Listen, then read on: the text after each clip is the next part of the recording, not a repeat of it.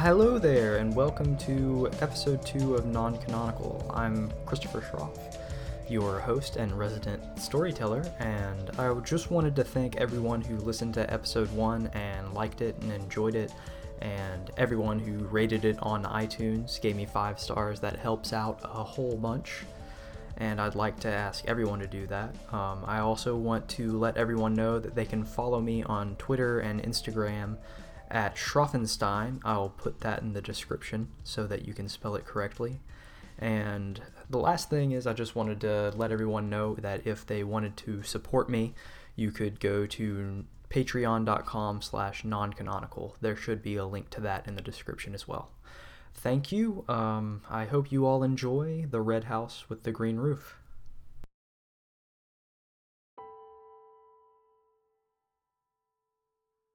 Your vision is a blur. Through the haziness, however, you can see splashes of color. Greens, blues, reds, and as your vision begins to focus, you begin to see the outline of what is undoubtedly a house. A red brick house, with 2 circular windows to each side of an untarnished white door that is placed directly in the center of the wall. As you look upward, you see a steep, green tiled roof. You gaze even further up, and you see a single dark cloud looming directly above the house, surrounded by a seemingly infinite span of bright blue sky. The air around you is that perfect temperature. It is neither cold nor hot. It is simply perfect. Each breath you take seems to be more refreshing than the last. You simply exist for a moment in this harmony. Flowers are blooming all around you, and you can smell the blend of scents mixing in the air. You tilt your head back for a moment as you breathe deeply, and when you raise your head back up, the door to the house is open. There is no one standing in the doorway, and to your knowledge, no one had walked out. Surely not. Your head was only down for 5, maybe 6 seconds. You start moving forward. Perhaps curiosity has just gotten the best of you. Or maybe you became worried that something had happened inside the house. Nevertheless, something drives you forward. As you become closer, you begin to see and hear the light pitter-patter of rainfall around you. It starts with a light sprinkle, but you can feel that soon enough it will begin to pour. You rush forward in need of a shelter, and before you know it, you are inside a stranger's house. In contrast to the pristine exterior of the house, the inside is a complete mess. Directly in front of you, there are muddy footprints imprinted in a once completely white carpet trailing off in several different directions, towards the kitchen, the living room, and down a dimly lit hallway. To your left, you see the house's kitchen. The counters are covered in piles of dishes with smears of old food. In the middle of the kitchen is a beautiful wooden table with 4 chairs around it, again covered with plates and the remains of sandwiches and chips.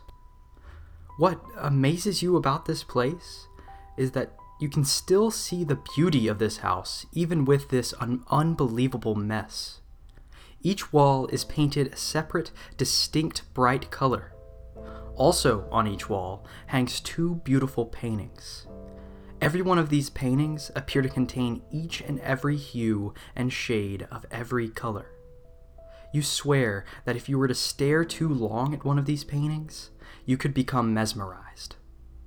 You move towards the living room in hopes to find some evidence of what could have happened here. There's a beautiful white couch.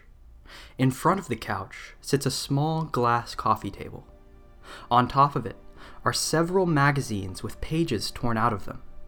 The torn out pages look as though someone has messily smeared paint on them. On the bright yellow wall to the right of you is one of the 2 windows you saw from outside. Under the window is another small table. On top of it sits a radio. You attempt to turn it on, but all you hear is static. You turn it back off. There is no television in the living room. There is no computer, no telephone, There's only one radio for entertainment, and it doesn't even work. At this point, something is telling you to leave. The house looks abandoned. What more could you hope to do? At least, that's what you tried to tell yourself. There's this feeling, though, pulling at you. Something isn't right here, that's for sure. But you aren't about to just turn around and forget about it. You press on. You begin to walk down the hallway, which is dimly lit due to one of the 2 lights overhead being out. The paintings hanging on the walls of the hallway appear to be painted differently. The others in the house that you've seen were abstract and extremely colorful. These paintings aren't necessarily dark, but they are unexplainably realistic. One is of an apple tree with a rainbow stretching behind it. Another is of a bowl of fruit sitting on that beautiful wooden table you saw in the kitchen. These paintings appear as though they are photographs, and you'd believe they were, if it weren't for the subtle brushstrokes you can see whenever you lean in close enough. A few steps down the hallway, and you reach a door to your right. You reach for the doorknob to turn it. For a moment, the door isn't actually there.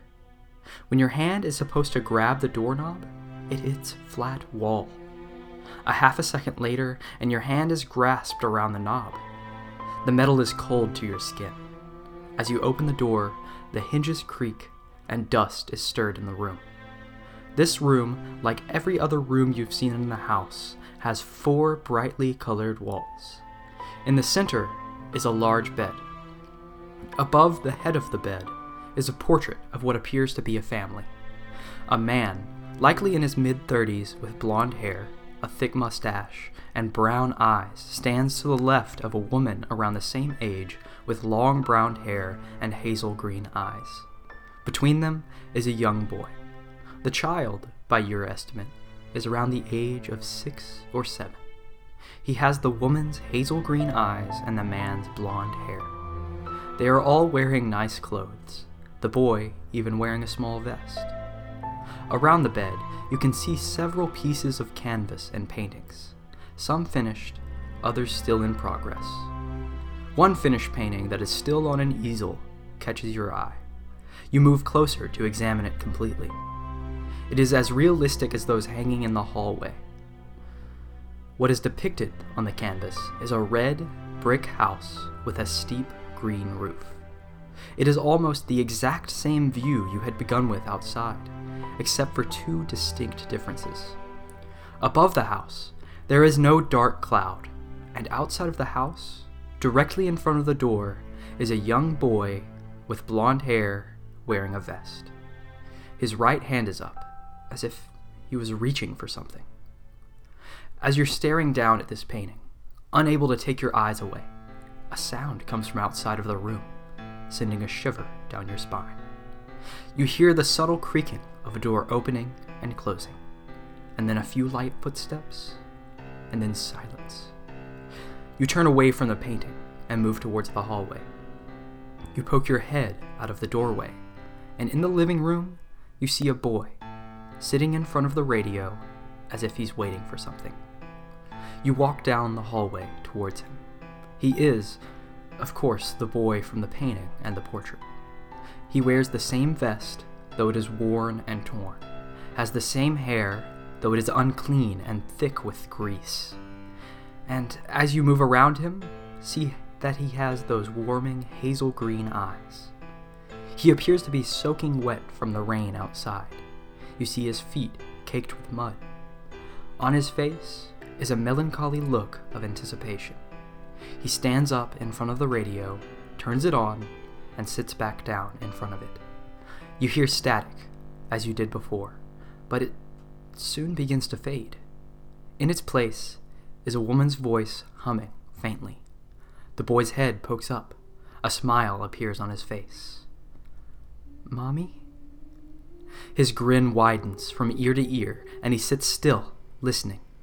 The tune she hums is beautiful, and for a moment, you think you recognize the song. A song that you're almost sure you heard in your own childhood. The mother's voice trails off at the end, and you hear the sound of a door opening from from the radio, and then a man's tired voice. "Rachel, what are you doing?" The boy's eyes widen in awe. "Daddy?" The woman replies to the man. He can hear me. I know it." "I know you want him back, Rachel. I do too. But you have to forget this idea that he's trapped somewhere." The woman cuts him off. "Damn it, Jonathan. He is trapped." You can hear the quivering in her voice as she begins to cry. Why can't you believe me? I can feel him in here." She taps on something, but you can't determine exactly what it is through the sound. "Jesus, Rachel.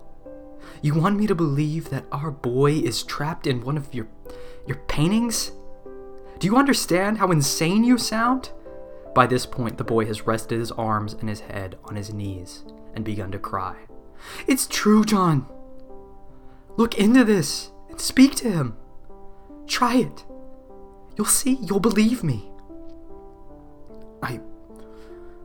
I can't do this right now, Rach." You hear footsteps, and a door slams a few moments later. You hear a shaken whisper from the woman. I know you're in there, Charlie." The boy raises his head and wipes tears from his cheeks. I'll take care of you." The boy looks to the radio and says, "I love you, Mommy." The static begins to fade back in, and as it does, the paintings on the walls begin to shake as if an earthquake were occurring. But the ground is not shaking. You look at the boy, expecting him to be panicking, but he appears completely calm, simply staring at the radio. You approach the painting closest to you, an abstract one, covered with dashes and smears of every color possible.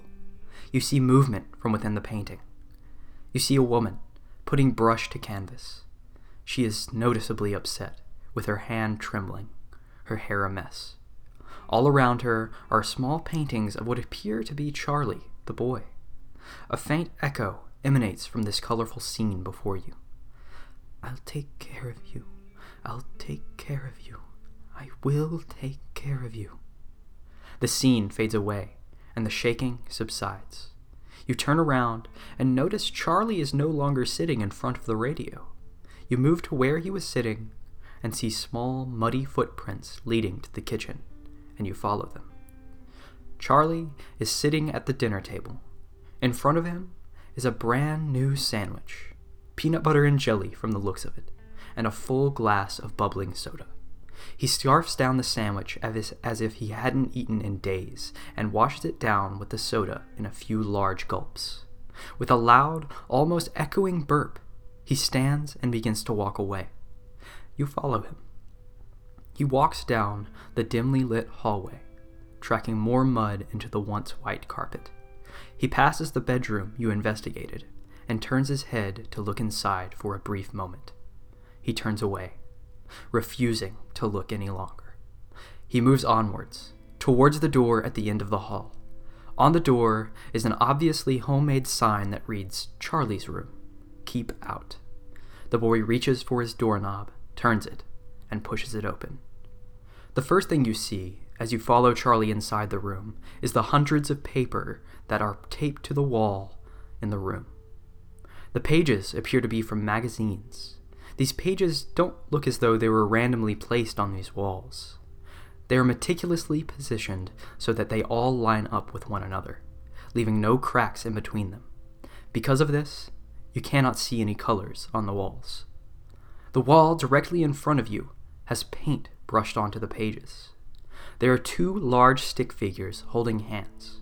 A smaller stick figure is drawn to the left of them, its right arm outstretched towards the two next to him. Above these figures is a painted in large letters, "I'm ready to come home now." Each word is a separate bright color. "Ready" is misspelled, and each word swaps between capital and lowercase letters in random places. You turn, and the boy is now sitting on a bed that is placed against the wall to the right of the doorway. On the wall is a window with bright green colors drawn over it. The curtains appear to block out any light that could pour in from outside. The boy stands up on the bed and opens the curtains. A flood of light shimmers through the window in a blinding flash. As your eyes adjust, you see that the window has a small lock keeping it from being opened. Just outside the window, bars are mounted to the wall. The boy just stands there, staring outside through the window. The rain appears to be softening, but not stopping. A moment later, and the boy jumps off of his bed onto the floor and runs out of the room with determination. You follow him down the hallway, to the living room, and out the front door to the yard. You see him slam against a tall chain fence to the left of the house, trying to stretch his hands through the small gaps. The fence, you notice, is actually surrounding the entire perimeter of the house, something you don't remember seeing before. In stark contrast to the brightly colored house, the fence is a dark, cold gray. You approach Charlie and look past the fence with him. What you see is red house after red house, green roof after green roof, blue sky after blue sky. None of these other houses have a fence, but what they do have are people. Each and every other home has a blonde-haired man, a brown-haired woman, and a small blonde-haired boy with hazel green eyes.